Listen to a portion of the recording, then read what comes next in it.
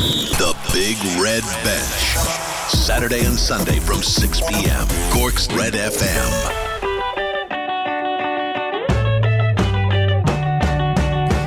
Welcome to a brand new edition of the Big Red Bench Women in Sport podcast. I'm your host, Ger McCarthy, and you can follow me on Instagram and Twitter at Ger McCarthy74. On this week's show, our special VIP guests are Munster Women's Rugby senior players Abbie Salter-Townshend and Roisin Ormond, plus our resident rugby expert Wendy Keenan, following the province's brilliant Vodafone Women's Interprovincial Championship win away to Ulster. Crookstown Traditional Shotokan Karate Club members Denise, Lehane and Aisling O'Donovan join me on the bench ahead of representing Ireland at the upcoming SKIF World Karate Championships. 2 weeks out from a brand new AFLW season, Big Red Bench AFLW expert Mike Currane is on the podcast to talk about all 33 Irish players and the pre-season news. Cork Camogie Senior Manager Matthew Twomey joins me to discuss his county's memorable All-Ireland final victory over Waterford, visiting Temple Street Hospital and the magnificent reception Cork received returning with the O'Duffy Cup. The SE Systems Cork Camogie Club Championships are underway, so I speak to Carbery Camogie and Clonakilty Club captain Niamh Desmond-Collins to look ahead to a busy period on the club calendar. That's all to come on this week's packed Women in Sport podcast. Former Skibbereen RFC and current UL Bohemians RFC scrum half Abbie Salter-Townshend made her Munster senior debut in her province's Vodafone Women's Interprovincial victory away to Ulster in Armagh last weekend.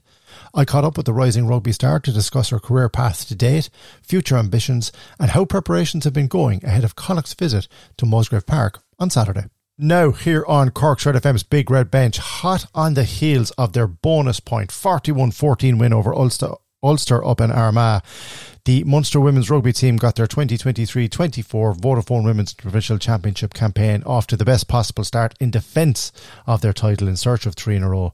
A fantastic performance and a fantastic result ahead of 2 hugely important games that are coming thick and fast. We are delighted here on the Big Red Bench to be joined by somebody who made her Munster senior debut, and that's Abbie Salter-Townshend. Abbie, you're very welcome to the bench. How are you? Good, thank you for having me. Delighted to be here. Yeah, it's really nice to be. I know how busy things are at this moment in between the interprovincial games because they come thick and fast, as we said. First of all, congratulations, your senior debut. I mean, obvious question to get out of the way, but the butterflies in the stomach when you're ready to come on, what was that moment like, or do you remember it? Yeah, obviously I was very nervous, but it was an honour to get my senior cap. I've been involved with this group since December, and to finally get to put on the jersey and come on in an Interpro, it was unreal. Like, I just can't put it into words. I loved every second of it and can't wait to hopefully have plenty more. Is it hard to take in? I mean, you've been involved, as you said, for so long with this group, but when you're actually in an interprovincial match and the intensity of that, even from watching the game online and the tackling and some of the fantastic scores, I mean, the intensity and the pace of this, Abbie, is much quicker, I would imagine, than club rugby, yes?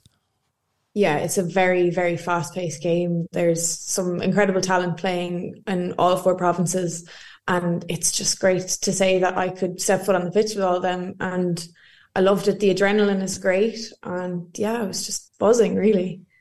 Talk to me about Niamh Briggs and Fiona Hayes, not just those two, but the management team that they've put around them this year and the kind of preparation that you've put in to this year's interprovincials, because from speaking to some of your teammates, Kate Flannery, Nicole Cronin last week, from speaking to Wendy Keenan every week, the application and the professionalism of the off-field setup of Munster gets better every year. That's just my own opinion. But what was it like to be involved with like Ian Keatley coming in, and what have you picked up from this management team since you've gotten involved? Yeah, the environment they have us in is incredibly professional and it's great. I'm like a sponge every week in and out of training, just taking in every bit of knowledge that I can. And, you know, they've put in some serious hard work to get us to where we are. And it's really good to start off on the right foot and hopefully keep going at this intensity and to train at such a high level with the experience coming in with the lads Ian Keatley and Tommy O'Donnell. It's just unreal to kind of get a little bit of their knowledge as we train each week. Quite a competitive setup as well, as I would imagine. There seems to be 2, if not 3 people in some positions for those positions fighting for that shirt, same as the men's game, which is exactly what you would want. And this Munster team, we've said it to your teammates, there's a bit of a target on the back when you're going for 3 in a row of Vodafone interprovincials. A very, very difficult thing to do considering the quality of opposition. But is it just a case yourselves of just getting on the training pitch, doing everything you need to do and preparing, which you obviously did in that big win over Ulster? Yeah, I think, look, we've put in the work at this stage. We feel good. It is incredibly competitive at trainings, but that's what you need to push yourself to get better. There's no point sitting at the top and just kind of hanging around. We need to push to get better in every aspect of our game. And I think if we can keep working now this week the way we worked last week, we could have another good game on our hands this weekend. Yes, and you've got certainly the task ahead of you this weekend, which we're about to talk about. But just before we finish up on that Ulster game, talk to me about that Ellen Boylan try from deep in the Munster 22. It was just absolutely magical to watch it online, but from your own point of view, watch it on TV, I should say, on the pitch as well. That was just sensational. Oh, it was class. Like Derv breaking off the back of the scrum, doing what she does best and just running at holes. And Ellen read it so well and was able to stay on her shoulder to get the pass off from Derv and then just to finish it off. The work certainly wasn't done by the time Ellen got the ball. She still ran about half the pitch and it was just incredible. I'm delighted for her on her debut as well to get the try. And I was rooming with her on Friday night. It was brilliant. I was just buzzing. We were hopping around the sideline. It was unreal. And I would imagine the boost of not just a victory, Abbie, but the manner in the way he did it against a really tough and experienced Ulster team and above an Armagh as well. It's quite a long journey. All those things that go into it to get the result, to get the bonus point in the bag, the best possible preparation as you head into two very, very tough games. It's beginning with Connacht and then Leinster. But it must have been a very happy dressing room and it must have been a very, as you said, buzzing afterwards. But what was the message from Niamh Briggs? Yeah, look, it was a tough first half. Ulster had a game under their belt. They played Connacht last week in a warm-up and that kind of showed for the first while. But once we got comfortable and we got into our zone and we started playing what we practiced, I think everything kind of fell into place. And I'm really proud of the effort that the girls put in. It was really good. And Briggs was proud of us as well. Obviously, we have work-ons, but that's how we learn is mistakes happen. And that's how we learn. We fix that next week in training, hopefully for the same mistakes not to happen again on Saturday. Yeah, you're listening to Cork Red FM's Big Red Bench here. We're speaking to Munster Senior Interprovincial Abbie Salter-Townshend following Munster's fantastic bonus point Interprovincial Championship opening round win 41-14 away to Ulster and ahead of this weekend's crunch encounter with Connacht at Musgrave Park. You weren't the only person to pick up a first Munster Senior cap this past weekend, Abbie. Brianna Haleman, she's killing me for getting it wrong. Jane Clohessy and Ellen Boylan also got their first caps, but from your family's point of view, and I know you're UL Bows, but you came up through the ranks in Skibbereen RFC and had a very, very successful time there. From your club's point of view, you can see how proud they are because they're all over social media on this with pictures and joy to see you, getting that first senior cap. But from the family and friends' point of view, it must have been a lovely moment too. Yeah, look, my parents made the journey up to come up to Armagh and see us, and it was just great to have them there. It was really special. I'm really glad I really wanted them there, and just proud, the pride of putting on the jersey and going out, and after all my hard work over the last few months to finally have it pay off. And I think they were more nervous than I was before the game. And yeah, look, everyone in Skibbereen's been great support, and I wouldn't be where I am today if I hadn't started out with them when I was 15, nearly 7 years ago now. So yeah, just delighted to say that they were there when it happened. And much like the men's setup, Abbie, there's a bit of a West Cork mafia developing in the women's setup as well, because yourself, Michelle O'Driscoll, who's Skibbereen RFC and Ballincollig from Lep, you've Gillian Coombs, and also now Saskia Wycherley from Bantry Bay Rugby Club, who's part of one of the 9 development players involved. Is it nice to have others from West Cork and people that you might know, maybe not necessarily know very well, but you'd know from previous encounters as part of the panel? Yeah, it's great. I would have played with Michelle in Skib when I was still there 2 years ago, and I'd be very close with her. I would have grown up with Gillian in Skibbereen, and I travel up and down a lot with Saskia, so I'd be quite close to a lot of the girls. And it is nice to have someone from down here. It makes the journey a bit shorter up and down to Limerick all the time, and it's great. And I can't wait to see how far they'll get. Saskia coming up through the development and Michelle being in the squad for the first time and Gillian getting her first start yesterday. It was great. Just so happy to see other West Cork people. Yes, indeed. And as I said, much like the men's team, is there a West Cork Mafia nickname, or are you okay? Are they they're not picking any or anything like that, are they? No, they're not, thankfully. I meant that in jest before everybody rings in. Yeah, okay. We have each other's backs. I'm sure you do. Now, out of the frying pan into the proverbial fire, because it's one thing to go up to Ulster and win. It's another thing to turn that around very quickly, because this Saturday on August 19th at Musgrave Park at 3:15, Munster host Connacht. It would normally be a tough game anyway, Abbie, because Connacht are a quality team. You know that. But the fact that they've got a last-minute win over Leinster in their opening match now raises the stakes even higher for this particular game. I would imagine training isn't going to be an issue, or focus isn't going to be an issue of all weeks following on from that result. Yeah, this weekend will be tough after that result. It really opened up the competition for everyone.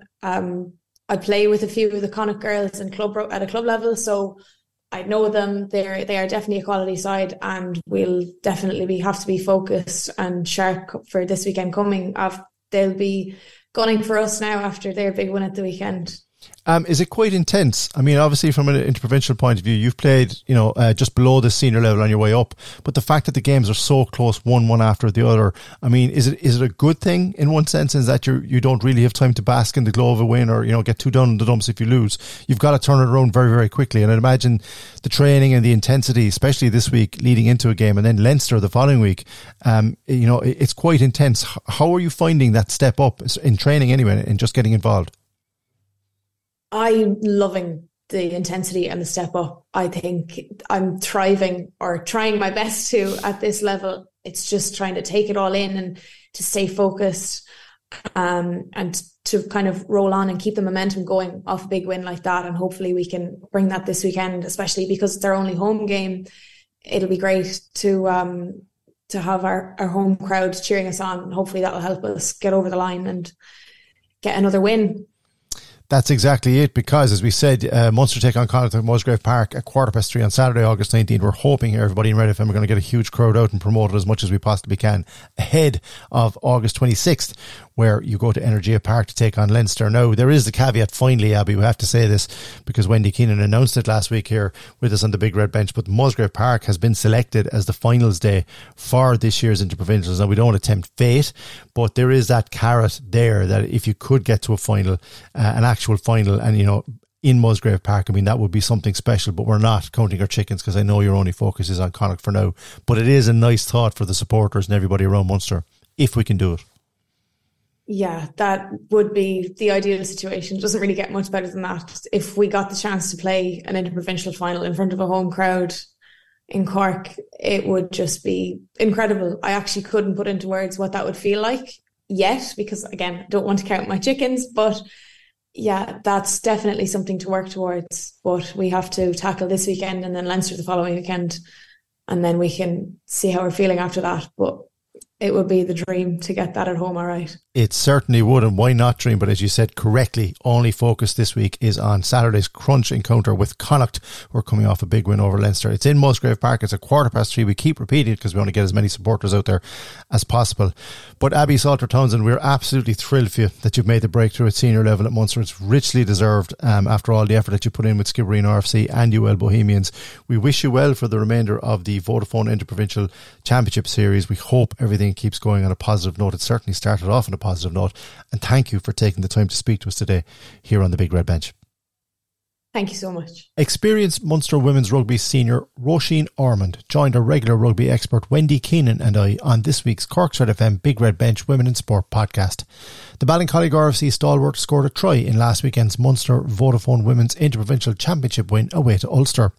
Having made her senior debut in the 2013-14 season, Roisin Ormond was in the news recently with the story of how she battled back from long COVID to once again pull on the famous Munster jersey. Roisin also talked to us about her recovery, her work in MTU, and previewed this weekend's clash with Connacht. Now, on the Big Red Bench, we've just heard from Munster Rugby senior debutant Abbie Salter-Townshend, and we're delighted to have a second player on with us on the bench this week. We are delighted to be joined by Ballincollig RFC prop Roisin Ormond. Roisin, how are you? I'm good, thanks. Thanks for having me on. It's very good of you to join us in a very busy week for you ahead of facing Connacht. And of course, as ever, we're joined by our now resident Munster women's rugby expert and fast becoming agent, might I say, Wendy Keenan. Wendy, how are you? I'm great, Ger. Thanks a million. Let's start with you, Wendy, because we've heard from Abbie just there about what a fantastic day it was for her to make her senior debut up in Armagh in the Vodafone Women's Interprovincial Championship, and a big win for Munster. Hard-earned win for Munster, Wendy, but a real morale-boosting one too. Yeah, look, I mean, it was a comprehensive bonus point win, which we'll talk about later, and the importance of that over Ulster. It was a closely fought battle, really, I suppose, for the first half, with Ulster having lots of possession.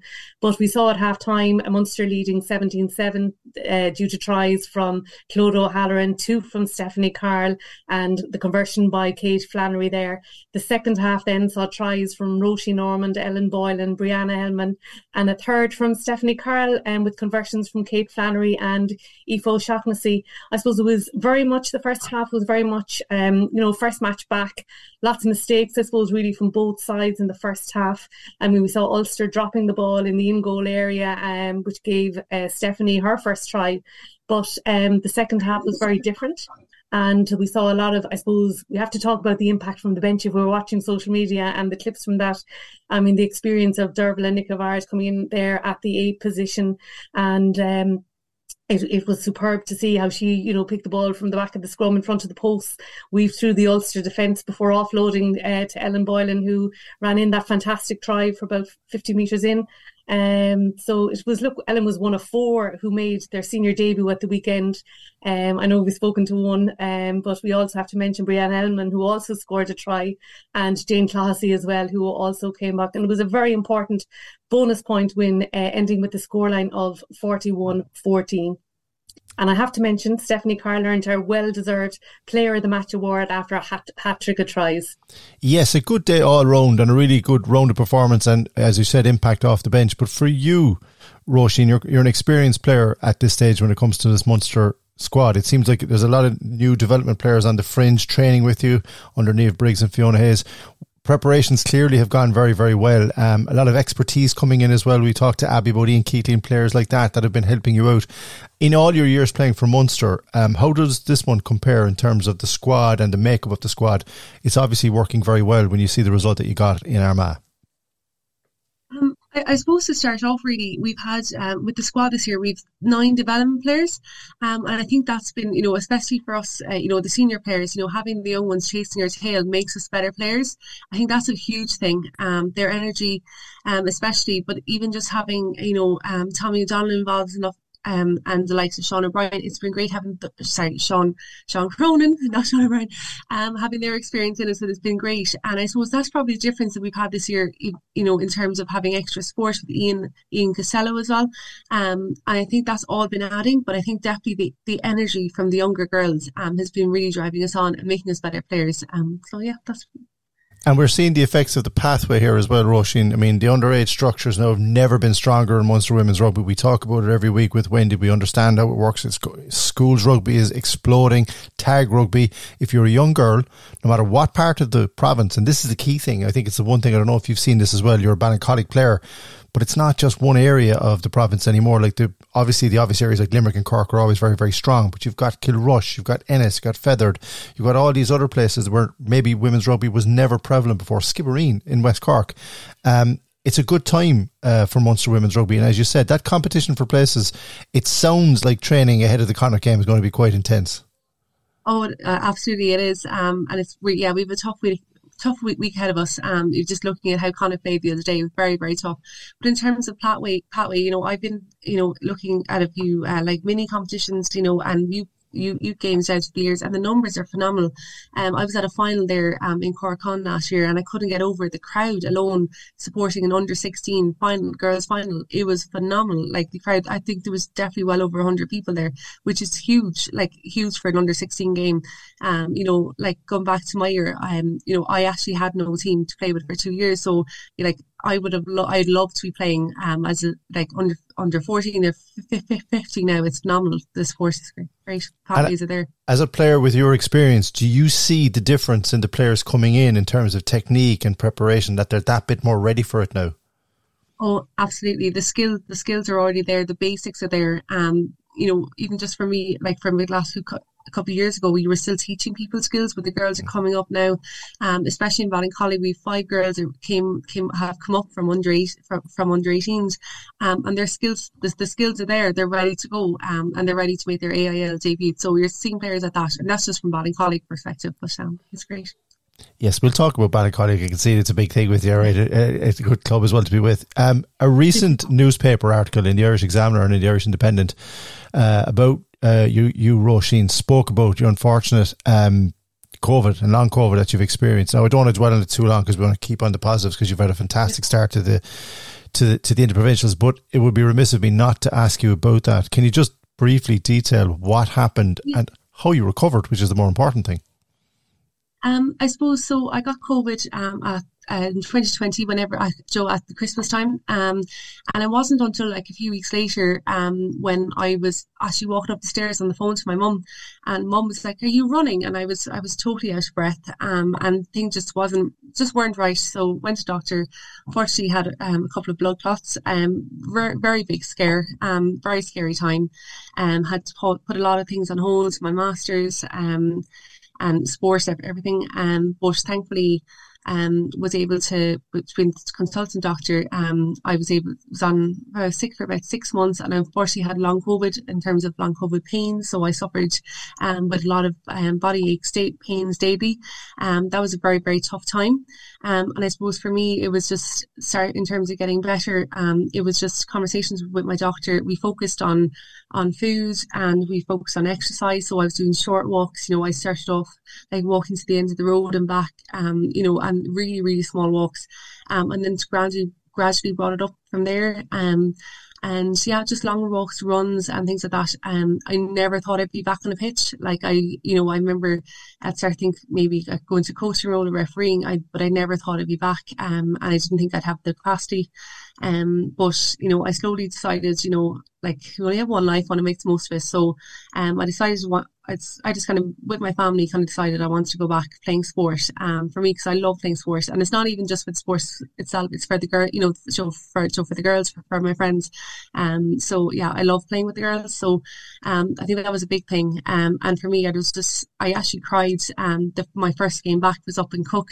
I cried on the pitch, and I still laugh. I was still suffering with COVID pains at the time. I was trying to, and I remember I had to take a breather. We had 1 or 2 scrums, and I was out of breath. And I was down the next, and the ref was asking me, "Oh, you all right?" And I didn't hear him. And my friend was like, "Oh no, sure, she just has the COVID." And he was literally looking, and she was, "No, non-COVID, she's fine."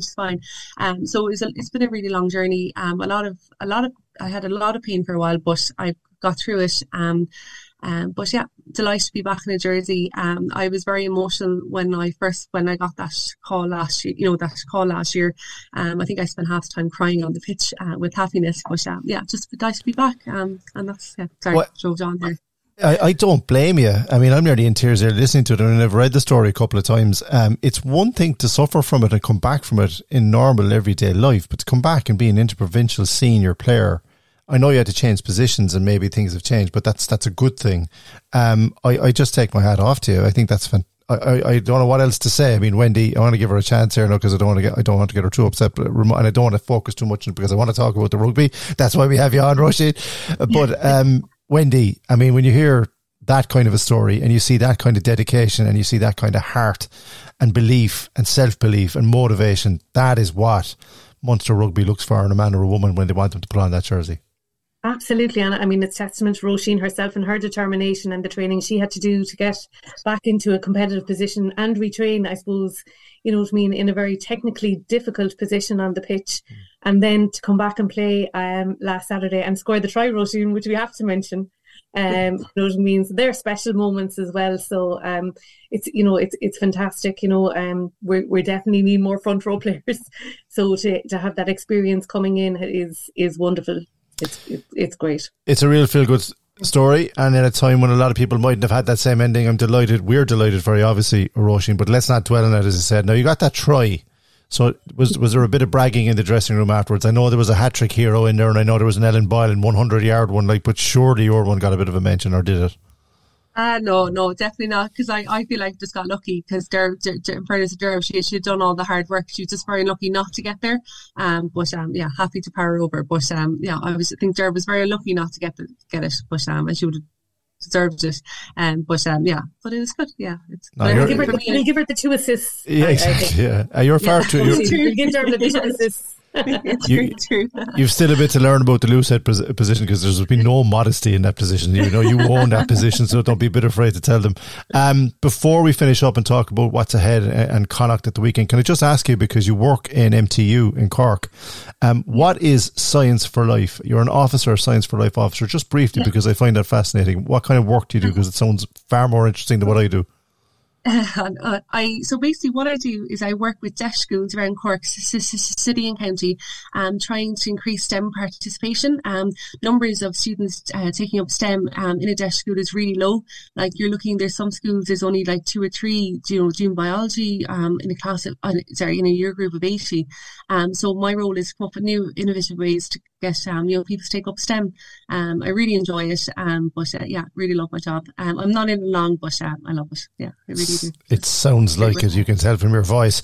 This weekend, just finally, Roisin, it's one thing to be playing in Musgrave Park, which is always a lovely thing for any Munster player, but playing such an important game, because you're the reigning champions, you're the 3 in a row chasing Munster team, looking at the history books, but we don't have to focus necessarily on that.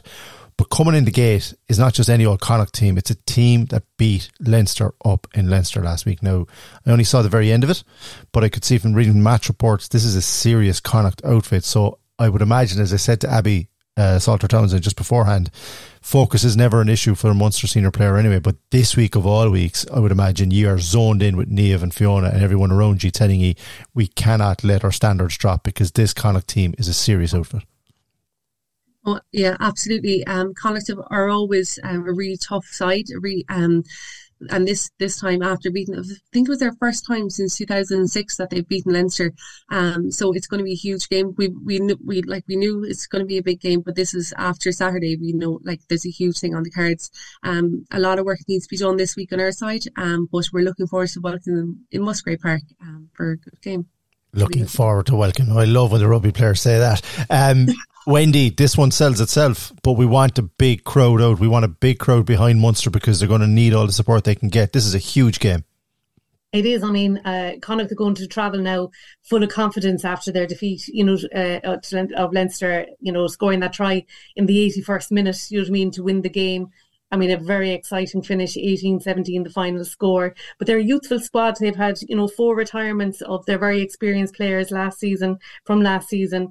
And 5 of those girls that are involved in that squad were away with the Irish under-20s, which we spoke about, their trip to Italy. And they have a very good number 10, Nicole Foley. So, that's a player to watch for anybody coming to the game. So it's a double header. So the under-18s will be opening their Inter-Pro campaign on Saturday. So they will kick off at 12:45 in Musgrave Park. And that'll be followed by the senior match at 3:15. And you said it, we need people in the gate supporting the girls. It should be a very exciting day for rugby. And look, hopefully we'll all be smiling, Roisin, and the rest of the squad will all be smiling when we leave Musgrave Park on Saturday. No one sells a Munster women's rugby game like Wendy Keenan does. That's why I let her do her thing at the end of every podcast. Wendy, as ever, thank you so much for joining us and arranging this week's interviews again. We really do appreciate it here in the Big Red Bench. And to Roisin, Ormond, an absolutely fantastic story. It's fantastic to see you in that Munster rugby jersey. Keep it up, keep it going, and let's keep that try scoring going as well. We want your name up there at the end of the season in the try scoring charts as well. But it's been a real pleasure talking to you, and thank you for taking the time to talk to us here on the bench in a very busy week. Thanks for having me. Thanks very much, Ger. The Big Red Bench. Game on. Saturday and Sunday from 6 p.m. Crookstown Traditional Shotokan Karate club members Denise, Lehane and Aisling O'Donovan will represent the Ireland SKIF Karate squad at the SKIF World Karate Championships in Hungary from the 25th to the 27th of August.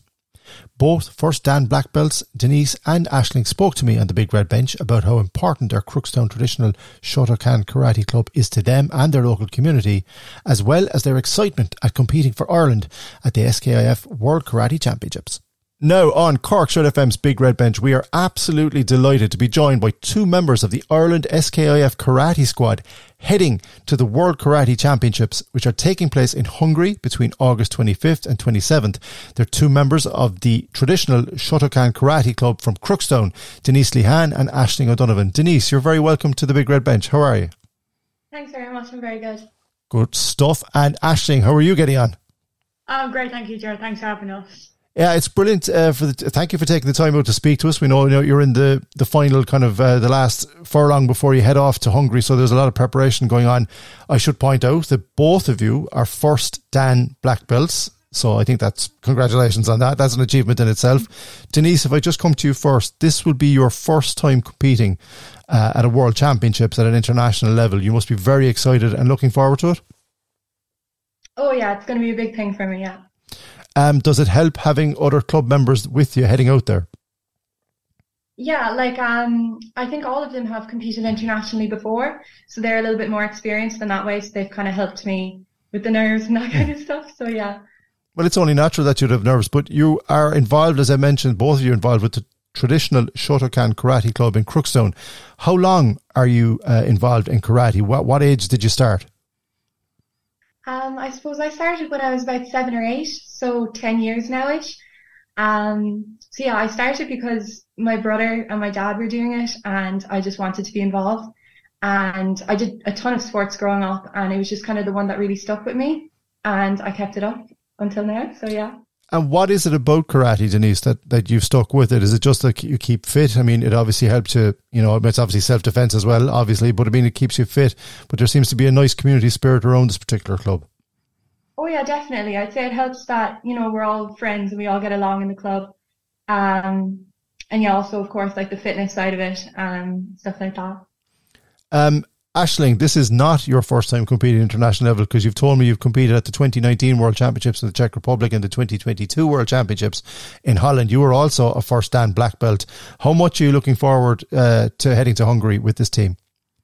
I'm buzzing for this one because I went when I was about 13 in 2019 and that was an amazing achievement, but it wasn't very serious for me because I wasn't to the level I am now. And last year was great, but it just didn't go the way I wanted it to. So this year, I've put in the time and the effort and I'm buzzing because I'm really hoping that this one's going to be the one for me. Okay, for people who don't know about what actually happens at a World Karate Championships, I have a fairly good idea, a rudimentary idea, but for people who don't know, when you land over in Hungary and when you check into the hotel and all that, what actually happens during those days of competition? So we normally fly out because it's always the same format of Friday the juniors compete in the masters, which are over 40, and then Saturday is everyone else, and then Sunday is when they have the big finals and the team events. So we fly out normally on a Wednesday and then we have a rest day. We try to get there as early as we can, so we're getting used to it, we're sleeping, all that. And then Thursday, each country has a designated time to do a bit of stretching and training on the mats. So you also get used to the atmosphere of the actual arena. And then Friday is when the competition starts. And when you say competition, Aisling, what is it? Are you one-on-one against another opponent? Is it full contact, or how does it work? Yeah, so it depends on, because we have two coaches. We have a coach for kata, which is a series, a pattern of movements. And then we have a coach who is my dad for komusai, which is fighting. So each competition, every country runs it slightly different, but it's normally the same format of you get there and you're called out for your kata, which is your pattern of movement. So you go out against another person. One person is white and one person is red. And there's a head coach and they say, Yen Shodan, which is one of the katas. And then you both do the same series of movements. And then at the end, there's 5 judges and they pick either red or white for the best person. And then you progress on. So that's kata. And then when you get to finals, you get to pick your favorite kata and then it's scored by numbers. And then the winner is the winner. But for komusai, it's slightly different. And that always comes after because it's the physical fighting aspect. So obviously you don't want to be having that before the kata and getting injured and all that. So it's kind of keep the injuries till the end of the day. But no, it's, in fairness, karate is great as in it's not full contact. You do get pulled a lot. If you're hitting too hard and you're hitting into the face, you'll get pulled on that immediately. But it is one-on-one fighting. Excellent stuff. Denise, from your own point of view, and those two disciplines that Aisling has outlined there, have you a personal favourite, or is there one that that you lean towards more? Definitely, I was a lot more comfortable competing kata, simply because it's not exactly like contact or anything. You're just doing your routine, and you're being, I suppose, judged on like how good your routine is and stuff. But I've started working on kumite a lot more lately, and I'm starting to really just understand it a lot better, and just, I don't know. I'd say I do prefer doing the kata though, just because you can like perfect your routines, and it's kind of just, I don't know, but sorry. No, you're okay. I would imagine, actually, Denise, it's a confidence thing, isn't it? That's really what karate gives you. It gives you confidence to learn your routines and your patterns and deliver them the way you should against an opponent. But that in turn then builds up over a bit of time, and then you have that bit more confidence to actually try the combat. Yeah, there's a lot of katas to remember when you go out, and they could ask you any of the ones that you know. And then whereas in kumite, you go out and it's up to you. You can throw punches or kicks or whatever you want to do.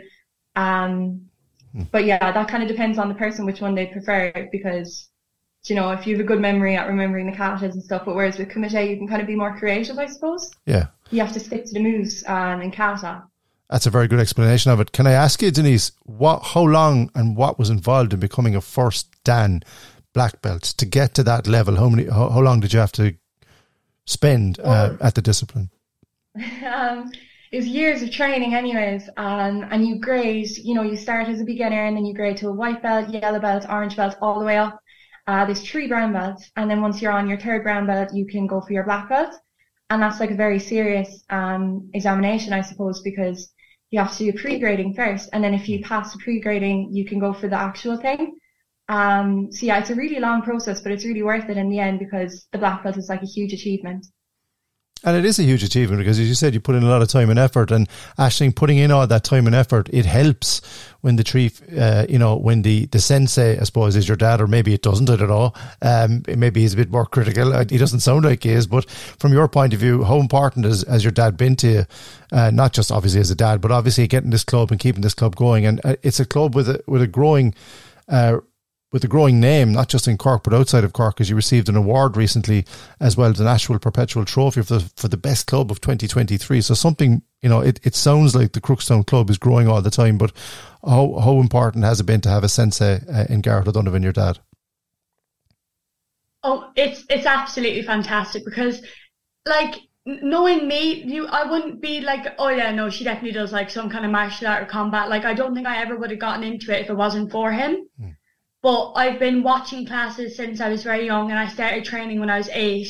And like, it's been such a long journey to get where we are now. But honestly, I think he's one of the best coaches out there. And I'm not just saying that because he's my coach and my dad, but he's absolutely fantastic. And in fairness, the club has grown so much because it is in the kind of back ends of nowhere. But we now have the reputation that, like, there's a few lads from the Irish squad that have, like, they come down from Tipperary to do a few training sessions with us, and they come down from the top of Cork to come train with us. And it's really good. And like, honestly, it's one of the best clubs out there. There's the best atmosphere. Like, we're all friends, and it's just fantastic, honestly. You're listening to Cork Shout FM's Big Red Bench here with me, Ger McCarthy. We're speaking to 2 members of the Ireland SKIF Karate Squad heading to Hungary between the 25th and 27th of August to take part in the SKIF World Karate Championships. That's Denise, Lehane and Aisling O'Donovan. And we probably should mention the 3 other lads from your club that are going as well, because I might get myself into trouble. That's Ben O'Donoghue, who's a 3rd Dan Black Belt, Robert Lehane, who's a 2nd Dan Black Belt, and Eddie Sheehan, who's a 1st Dan Black Belt, and of course the main man himself, the sensei, Gareth O'Donovan. Aisling, going to a World Championships, competing at the highest level, representing your country is a huge, huge honour. But for a lot of parents with young kids, sometimes they look at martial arts and they kind of go, oh, I don't know if maybe that's not for my child. They'd be afraid they get hurt. What would you say to a parent, somebody like yourself that's so experienced at it now, even though you're still quite young, the main benefits of getting involved in a club like Crookstown Karate? See, there's a lot to a sport like karate besides just the combat side of it. So a lot of kids come, and like, Dad normally doesn't let anyone under 8 come, but there's been a few recently, and there's not a whole lot of combat. You learn the very basics at the start, and it's a great sport to teach you discipline and patience and stuff like that, because you know, especially when you're a beginner, you're learning one kata, you know, like when you get to our level, you can learn 5 or 6 at once, but when you're a white belt, you're learning one. So you have to have the patience and the dedication to focus your time and do that. And then even like with staying with the class in terms of timing and stuff like that, you do have to learn that bit of patience and discipline. And it's just showing up every week and putting in that time and effort. I think it really would do a lot for a kid at a young age. Denise, you'd agree with that? I mean, you started quite young as well, but you've obviously seen the benefits of it, and here you are competing at a world championships. Any young child that is looking for this type of discipline and confidence builder, karate is a fantastic thing to get involved with. Oh, I would definitely think so. I started karate when I was 7 or 8, like I said, and I'm 17 now, so that's nearly a decade now of doing karate and coming to the club every week. And yeah, I definitely recommend it to any young person thinking of taking on a sport, like whether it's for the physical kind of aspect of it or just to make friends or whatever side of it. I don't know, I definitely recommend it anyways.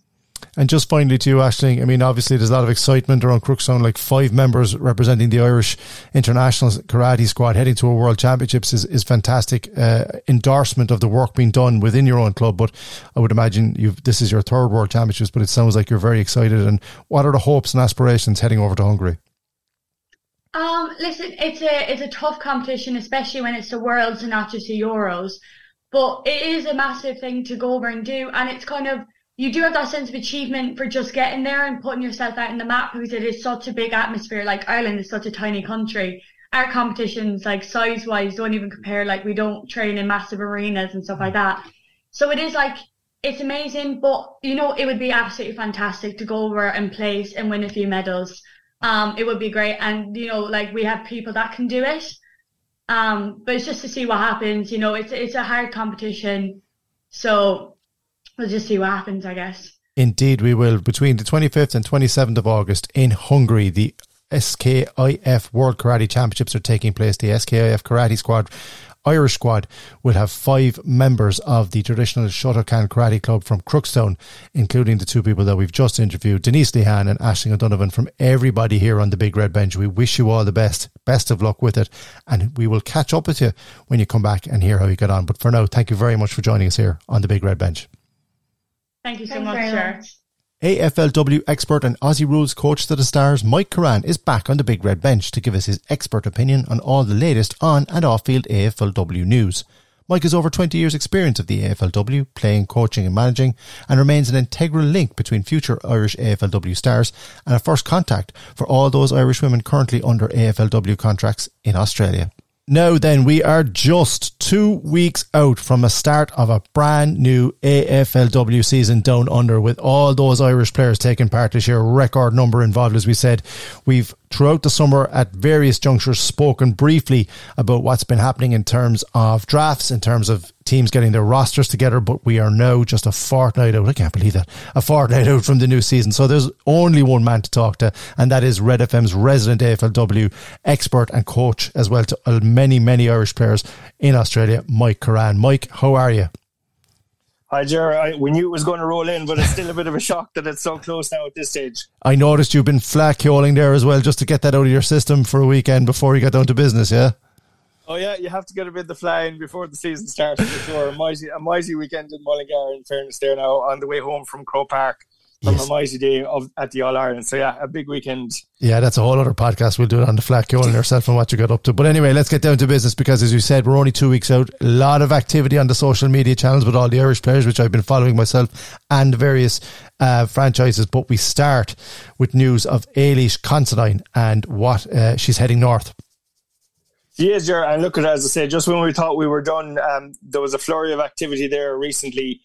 We were at 33 players, of course. First of all, we had the news then that Vicky Wall was not returning to Not Melbourne this season, that she has decided to focus on rugby, yet another code, and I'm sure she'll excel at that as well in the run-up to the Olympics next year with the Irish Rugby Sevens programme. So that left us down an Irish player, but not for long. Literally, within a couple of days, we heard that Ailish Considine is going back to North, and I was delighted to be involved in helping Ailish get back over there. So brilliant news. You know, obviously we've talked about Ailish many times on the podcast, and to go to North with her experience, you know, a double premiership winner, she's going to add something different to the squad. she flew out at short notice, literally only got the last week of pre-season, but just goes to show there are opportunities right up until the season starts. So we had one Irish player replacing another. The number is still at 33, but we have a new face at North Melbourne Kangaroos, and that's Ailish Considine. Excellent stuff. And as ever, the Kangaroos are a franchise we've talked about extensively, obviously with Vicky Wall and with Eric O'Shea out there, and now Ailish Considine as well. I'm sure we're going to be talking about the Kangaroos quite a lot when the season does start. Before that, we've had a match simulation round completed last weekend ahead of upcoming practice rounds. Mike, for the uninitiated like myself, explain the difference between a simulation round and a practice round when it comes to AFLW. Yeah, sure. So these are kind of the last few weeks of build-up towards round one of the season, and it's where the teams get their first competitive games and hit-outs against opposition. I suppose up to now it would all have been pre-season training and intra-club games and in-house games and all that. So last weekend we had what's called a match sim round, and basically what that is, it's the round that precedes the official practice round, but basically it allows teams to have a competitive hit-out against each other. The games are generally a bit longer. Sometimes they're 4 quarters of 20 minutes. Sometimes they're even longer quarters than normal. And normally most of the teams are allowed to use their full squad. Or they are allowed to use the full squad. So generally clubs who have a list of 30 players will have used the majority of those players in match sim last weekend. Whereas what we're going to talk about in a few minutes is the official practice round next weekend. That's back to competition squad rules and stuff. So you'll be back to 21 players per team, etc., and will be in standard season format. So yeah, match sim done and dusted last weekend, but plenty of Irish action to talk about. Yes, and a few highlights from the Irish perspective. You've highlighted a few games for us: Fremantle, West Coast, Carleton and Melbourne. Why have you picked out those ones? Yeah, well, again, look, I suppose it's a sign of what's to come across the season. There's already huge interest in the match sim games. The amount of messages we receive directly on WhatsApp or across the social media saying, where can I watch these games? Where can I watch them? Generally, they weren't streamed. The practice round coming up next weekend will be streamed by every club, so there's plenty to look forward to. But yeah, huge interest already. So just picked out a few of the games. We could talk about the whole lot of them, but the first one was West Coast Eagles versus Fremantle Dockers. We'll highlight that there. Firstly, a massive 52-point win for Fremantle Dockers. So they're keen to bounce back from what would have been a disappointing season by their standards last year. Now, in terms of matching, the score or the final score probably isn't the most important part of the game, but that's still a significant win any day out. And I suppose just from an Irish point of view, fantastic to see Anya Tai was amongst the best on ground there, kicking 2 goals herself, a significant aerial presence throughout the game. But also we saw Joanne Craig in her first competitive game in purple, and she scored a goal as well. And of course we also had Orla Lally, who has recently returned from Meath, and Amy Mulholland feature. So all 4 Irish Dockers featured in that one. The next game we had picked out there was Carleton versus Melbourne. Obviously everyone's keen to see Melbourne, the defending champions, and how they're going to go about their business. Of course, they have a new captain this season in Kate Hoare, who has replaced Daisy Pearce. So a lot of people are keen to see how that role, or how do you replace Daisy Pearce? You can't, you get on with it. But that was a 21-point win for Melbourne. From an Irish point of view, we had Sinead Goldrick seriously impressive in defence, which is she's starting off the build-up to the season on the right foot. But on Carleton's side, we had our 2 Irish Blues players playing their first competitive action. So Erin Fitzpatrick and Dana Finn both had their first run out and showed strong early signs, playing with great intent throughout. So great to see the 2 girls get out there. And of course, we had Blind Mackin feature as well. And we also saw that Blind's sister Amy has arrived out with her in Melbourne a couple of weeks ago. So we might see her in action across the practice round or the early rounds of the season, but very much looking forward to seeing the Mackin sisters team up for the Demons. Yeah, and already we've only been through 2 games, and the amount of Irish influence already, and I know we're going to be very busy this season, but it's fantastic that we're talking about so many Irish players. 3 other games that took part in the sim round that caught your attention were Hawthorn and the Western Bulldogs, the Lions and the Crows, and Geelong and Collingwood. Yeah, so Hawthorn versus Bulldogs, a win for Hawthorn in that one by 5 points, so that would have been a good win for them. Obviously, Bulldogs were a finalist contention team last season. From the Irish point of view, Anya McDonough really impressed here, so this is a great start for Anya as well. Notable was her aerial ability and endurance throughout the game, and of course we also would have seen Aileen Gilroy in action in that one for Hawthorn, so exciting to see the the two Irish Hawks return to action for season 2023. The next one, two of the big hitters, Brisbane Lions versus Adelaide Crows. In terms of the results, a massive 40 points win for Adelaide Crows, so they'll be happy with that early days in the build-up to the season. And it was up in Brisbane as well, so not only did Crows get the win up there, but they also got to see the Australian women, or the Matildas, World Cup quarter-final against France. So as you know, the World Cup has taken the place by storm, but most definitely in Australia as well. But of note in this game, it's one of the Crows we're going to be talking about, Yvonne Bonner, of course, returning to AFLW this season with the Crows after being drafted. She scored 2 goals and impressed throughout with her toughness and work rate. And on the Brisbane Lions side, they will have been tuning into Crow Park on Sunday, and they will be awaiting the arrival of Jennifer Dunn shortly, who's had an outstanding season here at home. So they're not going to be too worried that it's so close to the start of the season when Jennifer gets out. And I think it's just a case of how soon they can get her on a plane now, because I'm sure the Dubs are going to be celebrating for most of this week. And the final game there that we're just going to mention was Collingwood versus Geelong Cats.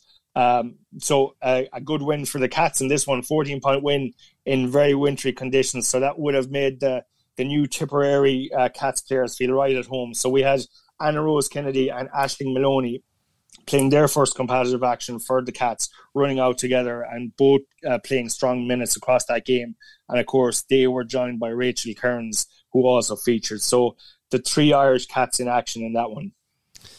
Excellent stuff. You're listening to the Cork Shot FM's Big Red Bench with me, Ger McCarthy, and our resident AFLW expert and coach to the Stars, Mike Currane. This weekend, Mike, we turn our attention to the official practice round. And again, you've picked out a number of games that would be of particular interest, especially from Ireland's point of view. Brisbane taking on Gold Coast, Fremantle and Collingwood, and the Swans and Carlton at the SCG. Yeah, again, I'm sure there'll be interest in all of the games this weekend coming up, and they'll all be available for streams, so keep an eye out for the links across the social media and that. But the first one, Brisbane Lions again versus Gold Coast. So this is a Queensland battle, potentially up to 5 Irish players involved in this one. As I say, we'll have Orla O'Dwyer from Brisbane Lions. Even if Jennifer Dunn does get out to Australia, I doubt she'll be involved this weekend, but hopefully she gets out to see that game. And then at Gold Coast, you have 3 Irish players. Niamh McLaughlin has been seriously impressive since she arrived a few weeks ago, already amongst the fastest of the Suns players in terms of their running testing and stuff. So really excited to see her in action. And of course, we have Clara Fitzpatrick, who has traded up from St Kilda and will likely be a key defender for Gold Coast, and Cara McCrossan as well. So lots of Irish interest in that one. The next one is Fremantle versus Collingwood. Again, purely by the weight of numbers in this one, up to 6 Irish players involved. So we'll have all those dockers that we mentioned earlier in action again: Anya Tai, Orla Lally, Joanne Craig.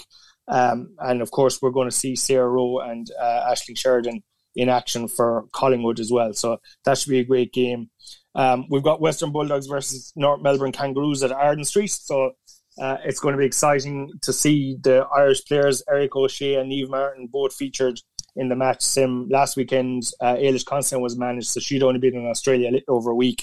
Was raring to go, but was just managed by the club. So it'll be interesting to see if she features in the practice game. But if not, she'll be thereabouts for round 1 as well. So will be good to see the 3 Irish players run out together in that one.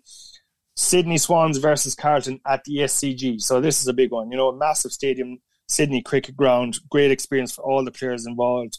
Up to 6 Irish players potentially involved in this one as well. At Sydney Swans, of course, we have Paris McCarthy, Julie O'Sullivan, Jennifer Higgins and Tanya Kennedy, and the aforementioned Aaron Fitzpatrick and Dana Finn from Carlton. So big excitement in that one, and there'll definitely be lots of people tuning in from home. And I think the last one we picked out was Adelaide Crows versus Geelong. Again, up to 5 Irish players. We have Niamh Kelly and Yvonne Bonner at Adelaide, and the 3 Cats we mentioned, Rachel Kearns, Aisling Maloney, Anna Rose Kennedy. So I think it's only the practice round, but it's going to be setting the pattern for the season. Irish players all over the place, involved in pretty much every match, and just trying to keep tracks of them all is going to be interesting to say the least. I'm sure we've got the best person possibly in the business to help us with that, Mike Currane. Before it all kicks off, though, where can we find your content across social media when it comes to following all these Irish players in the AFLW?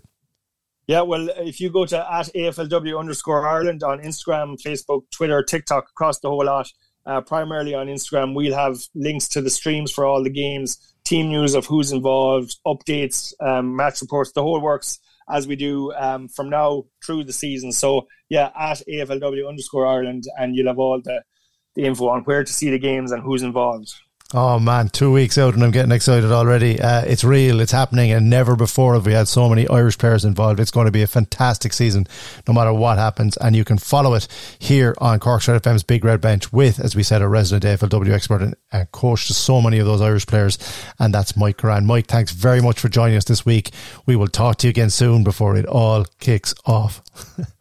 Thanks so much, Ger. Looking forward to it. The Big Red Bench. Game on. Saturday and Sunday from 6 p.m. So the dust has just about settled on Cork's memorable 2023 Glendimplex All-Ireland Camogie Senior Final victory over Waterford. I sat down with the Cork Senior Manager Matthew Twomey on Cork Red FM's Big Red Bench to discuss numerous topics.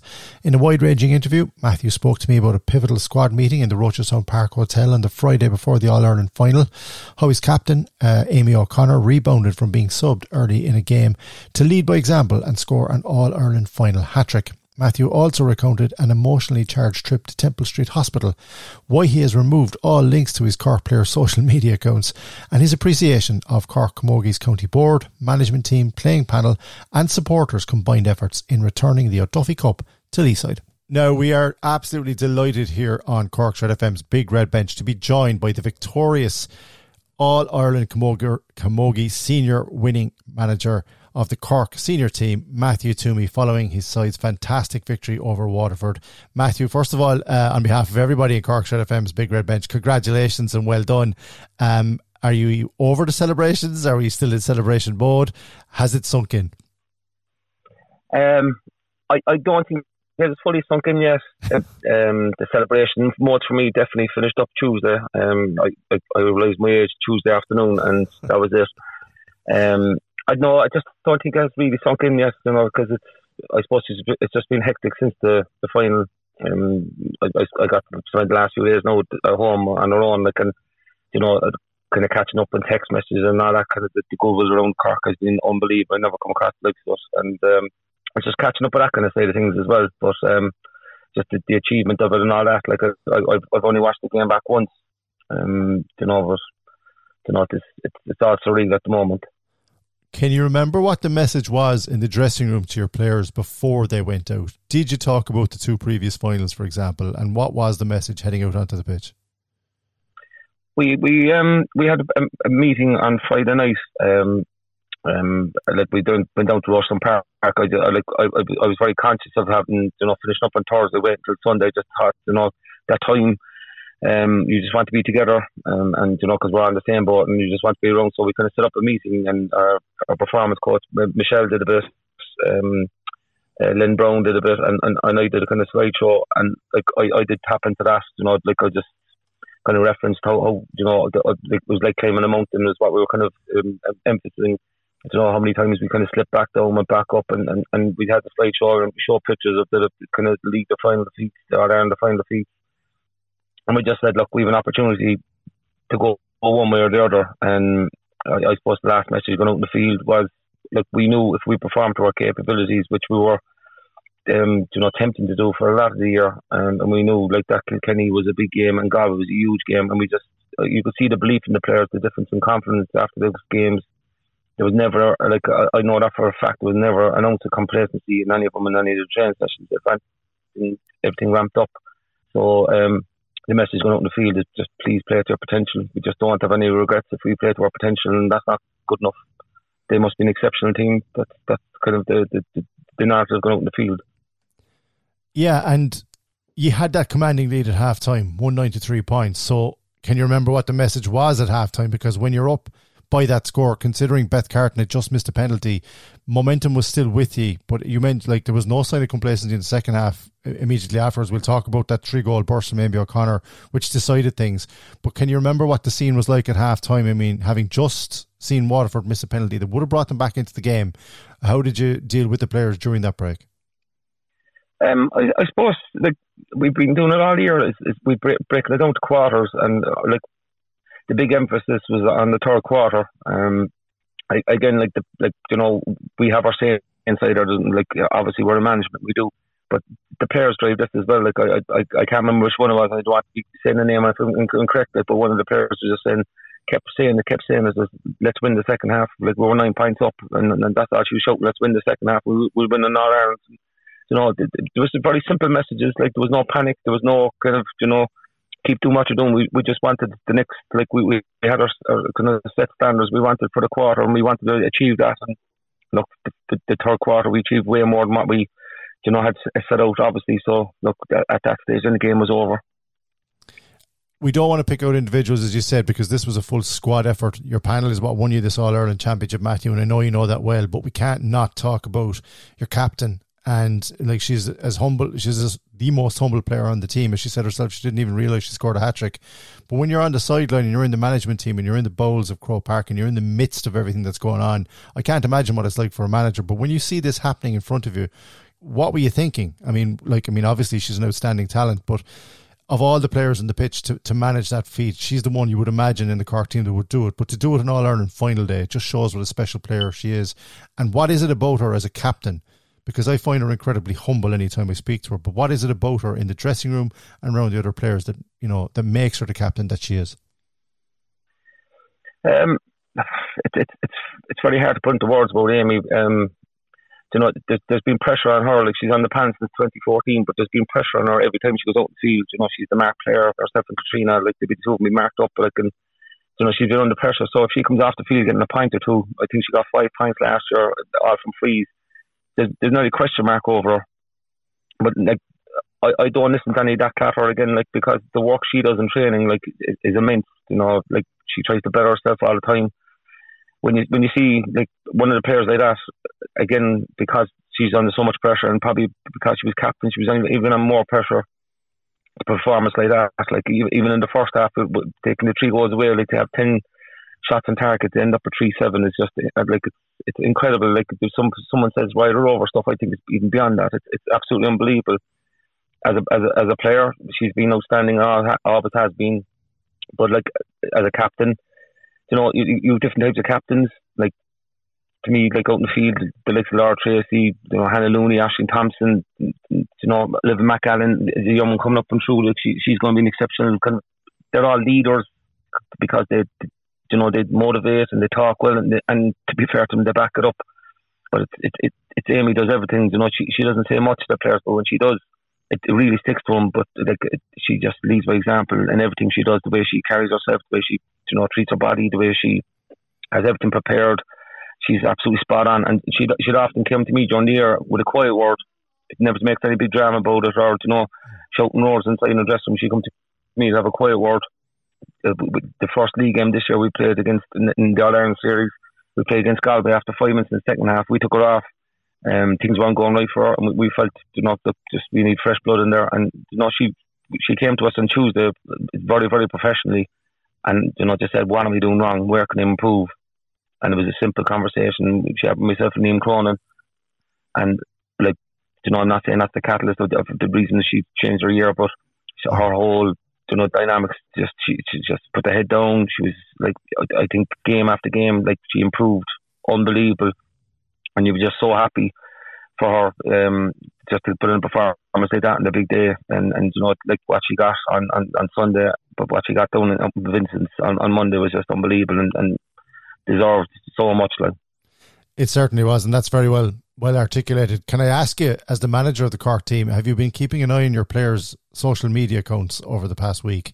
Because I have, and they're certainly and deservedly celebrating this success, Matthew, but it's making for interesting viewing, to put it mildly. Yeah, I suppose I did the deal myself when I took over the manager job. I deleted them all, but my kids have them. They'll be showing me stuff, and yeah, look, fair play to their flipping liver. You know, they must be unbelievable. Like, I suppose you'd have to give that to Wesley O'Brien for all the training. He must have trained the livers as well as everything else. No, look, I suppose they have to settle down now, because they're back to their clubs and all that, and I think a couple of them are away for a break, and, you know, they needed that week off, you know, just to kind of come back down to earth and look, go back and do their best for their clubs now. But look, Hannah's an unbelievable character. Like, you know, there's not too many people going to the Sunday game with a Cork hat on them. But again, another one of these players, like when we needed Hannah the most in the second half of the semi-final and for the final 18 possessions, and every one of them were driving forward and bursting through and giving great balls into our forwards. And especially was extremely tough on the 4 Jews this year, but especially Hannah. She missed out in 2 our championship games. She missed in the Down game and the Clare game. So she missed about 4 weeks in Camogie and still come out and perform like that in the semi-final and final. It's a massive credit for, like, you know, she's all that fun, but like, my God, when Hannah has to roll up the sleeves, Hannah rolls up the sleeves. Like, she's a class act. Indeed she is, as well as the entire panel. I won't ask you about the immediate aftermath because we spoke very briefly on the pitch, but I don't expect you to remember everything that happened in the immediate aftermath, Matthew. But one thing I did enjoy watching and seeing across social media and on television was when you visited the sick kids in hospital afterwards. It's something that didn't happen in the hurling or the football finals this year. That's a humbling moment after all the excitement that's gone on. How humbling was it, and how lovely was it to do that with your players and yourself to go into Temple Street? You hit the nail on the head. Humbling is the word. I brought 2 is the Origin and Niamh. We don't drink, so they were the 2 I picked from the night to come with me. The 2 we came away from it, the 3 of us, and like we had the kit van with us, and we came away, and it was like the tree was just nearly shaking. Like, you know, you're seeing kids up there, like, you know, and there was one kid in particular, Barbara, small girl with glasses, and she's after going through an awful lot. She's in the hospital since May, and she just, oh my God, she'd break her heart when you're talking to her. She was such a lovely kid. Look, I've said it, you know, winning in All Ireland was unbelievable. Like, but look, spend the day up there with your child, and you know what life's all about. You know, winning and losing. You know, you get your child out of the hospital. It's more important than winning any All Ireland. It was fantastic, and like, we really appreciated the opportunity to go up there, and you know, it's something the 3 of us will have. Like, and as I say, we spent kind of 20 minutes coming home or going back to the hotel from the hospital, and it was just, you know, it was a nice moment for the 3 of us to have as well, because we were just in awe at all those people up there, like what they do, and you know, for the families, what they go through with their kids. Like, it's incredible. Like. Very well said. Finally, we don't know what the future holds. Can I ask you, do you know what your future is, or is any decision made on it just yet? No, I don't think anything else come up about that yet. Like, you know, okay. I know I got a 2-year term. That 2-year term is up, obviously, no. But look, I haven't thought anyone. I haven't thought about it. Look, there was so much focus going into into trying to regain the O'Duffy Cup. Look, that's the first and foremost, and the players go back to their clubs now, and you know, and that's another. Like, we're heading off on holidays soon enough now, so that's the first port of call now. All right, I appreciate you answering. I know it's a difficult question. I want to leave on a positive note, though. For you, Matthew, because whatever about the homecoming and the crowds that came out, I noticed it, and I'm not just saying it, I know you did too, probably just more so on the media night before the All-Ireland. The growth of Camogie in Cork, it's a combination of the county board, the senior, the intermediate, inter-county teams, underage, and all the clubs that push this and make it what it is.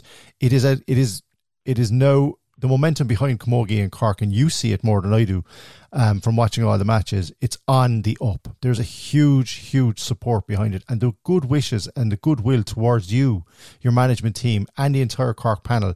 Certainly this year, I've watched over the last couple of years. I've been on the Croke Park pitch and the heartbreak of those All-Ireland finals, interviewing you afterwards, which is not easy. But besides all of that, have you noticed that? Is this a real thing? Is Camogie on the up in the county, in your estimation, on and off the pitch? Because I've seen it this year, and I've been taken aback at so many people and such goodwill. And you'll be the first to admit, it's not just 1 or 2 people's efforts. It's a county board, it's a senior management team, it's an intermediate management team, it's all those inter-county underage coaches and players, and all the clubs and supporters. But has it ever been in such a positive state? No, look, I don't think so. And you know, obviously the win helps everything, but you know, the 16, the minor success, the intermediates won the league. They were unlucky not to push on for the All-Ireland this year. No, the goodwill has been, like, I've never come across the likes of this. You know, there's probably, I don't want to mention names, because they're not fair, but like, 2 of the greatest players ever played the game were on to me last week, wishing us well, and you know, even Pat Ryan, the Cork hurling manager, was on as well. You know, all these kind of people, and plenty more. Like, I you know, there's times I love getting involved with a team for trying to help the team out. I don't like the kind of the spotlight side of stuff. But I'm walking through town, I'm walking through Douglas, and people stop me. I don't even know them, wishing us well, and you know, saying, "Geez, like, your team is unbelievable. They have some heart." And I think that like in our county board, you know, always county boards get criticism. Our county board have been unbelievable to us. Like even coming up to the final, there wasn't a question of anything. This is what you want, and even they gave us more than what we wanted. So there's fair credit to go to them, because I know sometimes with them it's like loaves and fishes. Like, but it's really on a high at the moment, like, and it really needs to be pushed on now. I think everyone knows that the main reason we couldn't push the All-Ireland is because of our panel. Like, we had 20 players willing to come on, but by the time the All-Ireland came around, we were saying we had 25 players. Even like you're bringing on subs, they deserve to come on. There's no doubt about that. But you even feel guilty because there's a couple more come on and do the same job, and that's like, I know in my time involved with Cork Camogie or watching it closely, that has never been the case. Like, and it's massive credit to everybody.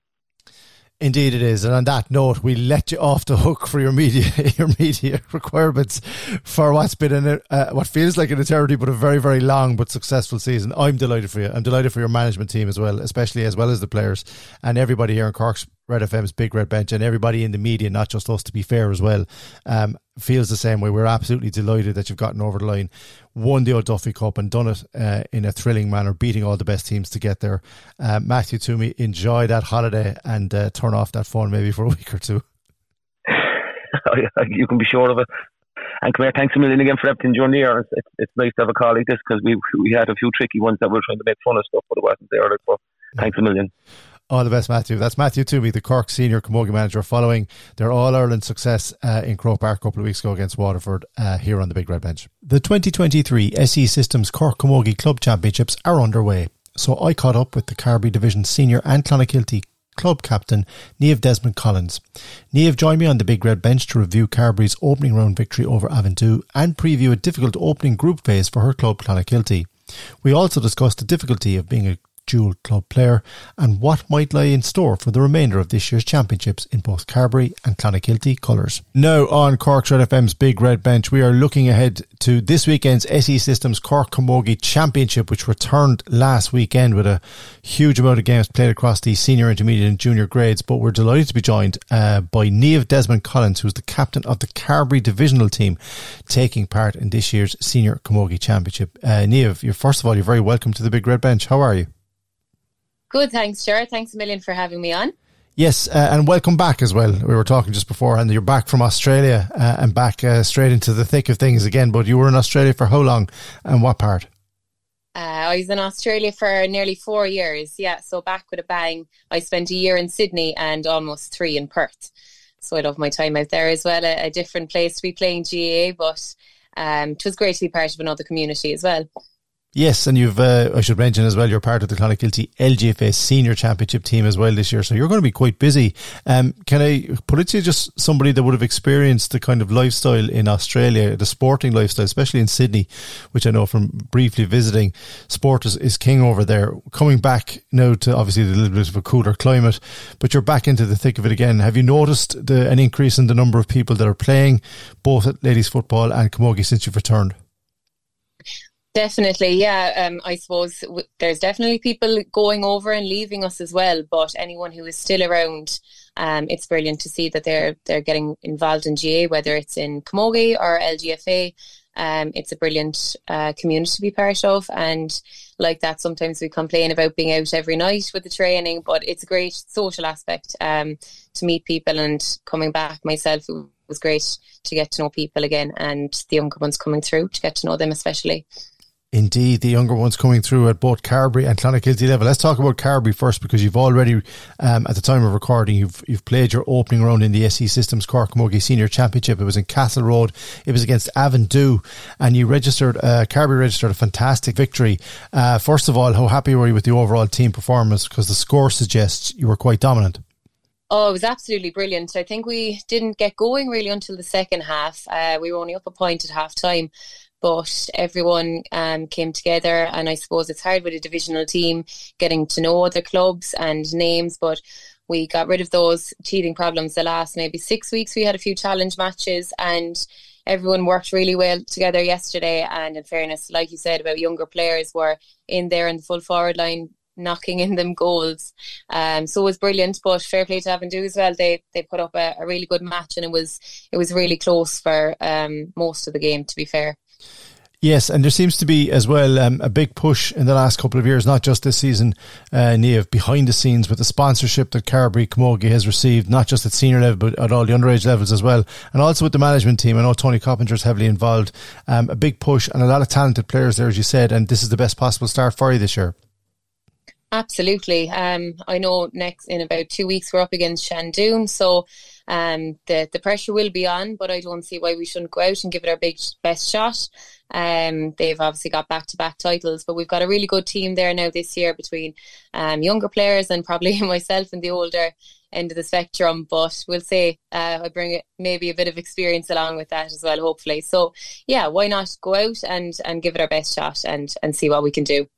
I would imagine as well, Niamh, that it helps having the likes of Orla Lowney, Katie O'Driscoll, Niamh Kennedy and Amy McCarthy, who are the Clonakilty players you'll be lining up with in the Intermediate Championship. It's no harm to play with as many of them in this senior environment. It's a step up, obviously, after getting over Avondhu, and the Shandoon test is going to be a tough one, but that will help you and the Clon players, much like it will help the other players from the other clubs involved in Carbery as well when it comes to their club championship games. Absolutely. I think that's why we nearly get involved with Carbery, is just to keep the touch in, especially there between league and championship, just to get a few extra games. And I think between Clonakilty and Kilbrittain and maybe Ballinascarty are making up most of the Carbery team at the moment. So it's brilliant to play alongside one another and, as you say, get to know the style, and hopefully that will be helping us out then for championship as well when it comes to Clonakilty Camogie. The younger girls are doing brilliantly, and it's really exciting for them to see what even comes in the next few years as well. Indeed, it does. It will. You're listening to Cork FM's Big Red Bench. We are speaking to the Carbery Senior Camogie captain for 2023, Niamh Desmond-Collins, who's already captained our side to an opening round win in the SE Systems Cork Camogie Senior Championship over Avondhu, 6-8 to 1-3 at Castle Road. And now your thoughts as we record this, Niamh, your thoughts are turning immediately towards the Intermediate Club Championship, because Clonakilty have been handed a tough test in your group draw. You've got Carrigaline, Ballinhassig and Newtown Shandrum, names synonymous with Camogie in the county. But a bit of, I won't say confidence, but it sounds like, the amount of Clon players that are representing Carbery is a very, very good thing for the club. But it sounds like an equally good setup there and a big push in Camogie over the last few years in that town. Yeah, definitely.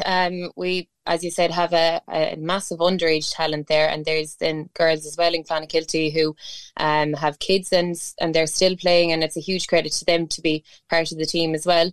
We've Ballinhassig up first, we've Carrigaline up first now in a few days, but I think, we're confident in our ability. We've done the training. We've 4 people involved with us there on the sideline that have put in massive work Tuesday and Friday evenings for training. I suppose our biggest challenge is being out nearly too many nights a week with football and things then as well. But look, the fitness will stand to us, and I think there's about 20 girls playing both Camogie and football for Clonakilty. So we're well used to playing with each other at this stage. So hopefully we can bring it together and get the win this week. Yes, and as you said, the games, well, ever about training, if you have time for training, but between Carbery, the footballers and the Camogie, but the games will come thick and fast, and the Ladies Football Championship begins this coming weekend as well, where Clonakilty have a tough opening home tie. Yeah, we definitely do. We're playing St. Val's on Sunday in our home at Hamilla. So look, hopefully we can bring it together again. The training has been done. It's just more getting the mindset right now, and if we can play as a team and help one another out, we should be able to put it up to them. It's quite an ask of an amateur sports person, including yourself, to represent your division and represent your club with 2 different coaches. There's been a lot of chat, I would imagine you've seen since you've come home from Australia, about the 3 associations, GA, LGFA and Camogie, eventually amalgamating. I suppose from a player's point of view, when you're in the thick of it, you're a good person to ask this question. As much as all the training and the matches are going on, I mean, you play because you love the games and you love playing those games. Do you see if the 3 come together, would it be easier from a player's point of view if you had a specific week for Camogie, a specific week for football, and that they weren't crisscrossing as much? Or is that possible, do you think? Yeah, I actually just filled out that survey for Furin during the week. So and I I was nearly the right person to fill it out, and probably giving a bit too much of an explanation. But I definitely think there's huge benefits to come out of if they do amalgamate and integrate the 3 codes together. it should be able to happen. You see there with senior hurling and senior football for the men, they're able to organise football training for a Tuesday and Thursday and then play that football match that weekend, and then the following weekend do it for hurling. So look, if there's a bit of organisation and obviously input from our level, even as players, then up to club and up to the county board, we should be able to get it more organised with fixtures so that players aren't out every night of the week and having to deal with the likes of fatigue and injury then as a result. Yeah, I hope they take your valid and your obviously good reasoning on board in that survey. I'd say they got a good few responses similar to the same thing, but it's good to hear you talking sensibly. But it's only fair as well. I mean, as you said, like at this time of the year, when you are a dual player, you're out on the pitch pretty much every night of the week. Then you've got matches coming thick and fast, which is great. But over a period of time, that doesn't help young players, doesn't help players that are not so young, and having a kind of calendar, that's what everybody's looking for here, Niamh. If they want a calendar for club championship and for intercounty, that's fine, but a kind of where you have a moment to breathe, I think is what I'm getting at more than anything in between your games. Definitely. I think just for even our own mental health, to be honest, we need something to happen. Like, we do it, as you say, because we love it, and we might complain, but at the end of the day, we still want to be part of it. I don't think any player should have to choose between camogie and ladies football, but at the moment, even personally, it's a challenge. It's a really big challenge, and next year I'd nearly be thinking, would I have to pick one over the other? But look, if we can all try to get on and communicate positively about it, again, I don't see why we shouldn't be able to come together and find some solution in terms of just having the fixtures separated out. Even as it is, I think we have a clash with Camogie Championship for Clon and Clonakilty football on the one day, so we still don't know what we're going to do about it, but might have to do half and half with the players or something. I don't know. I hope not, but there you go. And like I've been through this the last couple of years as well with Cork Camogie Senior and Cork Camogie Ladies Football. It's just a bit, as you said, a bit of polite conversation between everybody involved will solve all these things. Let's hope that happens between now and when those matches take place.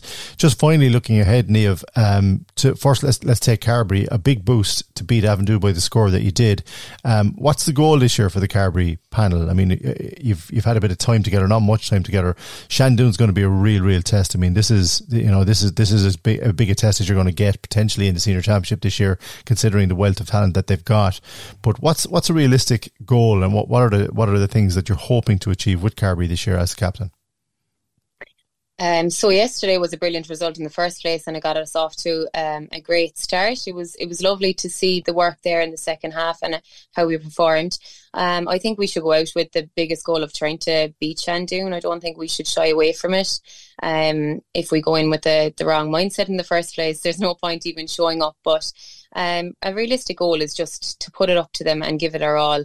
We may as well put in the effort like that. I obviously have been away, but I looked up the results there over the last 2 years and who was coming up beside them. But we should give it our all, especially, I suppose, it's third division. We're going to come up against them next. We can't do anything about it, even though they're the winners from the last 2 years, but we may as well give it our best shot. Exactly. What else can you do? Listen, on behalf of everybody here in the Big Red Bench, we wish you, Niamh Desmond-Collins, all the best with both Carbery and Clonakilty in this year's SE Systems Cork Camogie Championships, and thank you for taking the time to talk to us on the show. Thanks very much, Ger. That's it for another Big Red Bench Women in Sport podcast. Remember to subscribe to the Big Red Bench on Spotify or Apple Podcasts, and you can also listen online at redextra.ie. Don't forget to tune into the Big Red Bench with Rory O'Hagan, Colm O'Sullivan and guests between 6 and 7 p.m. on the radio every Saturday and Sunday. Follow the Big Red Bench across all our social media channels, as well as visiting our official website, redfm.ie. The Big Red Bench. Saturday and Sunday from 6 p.m. Cork's Red FM.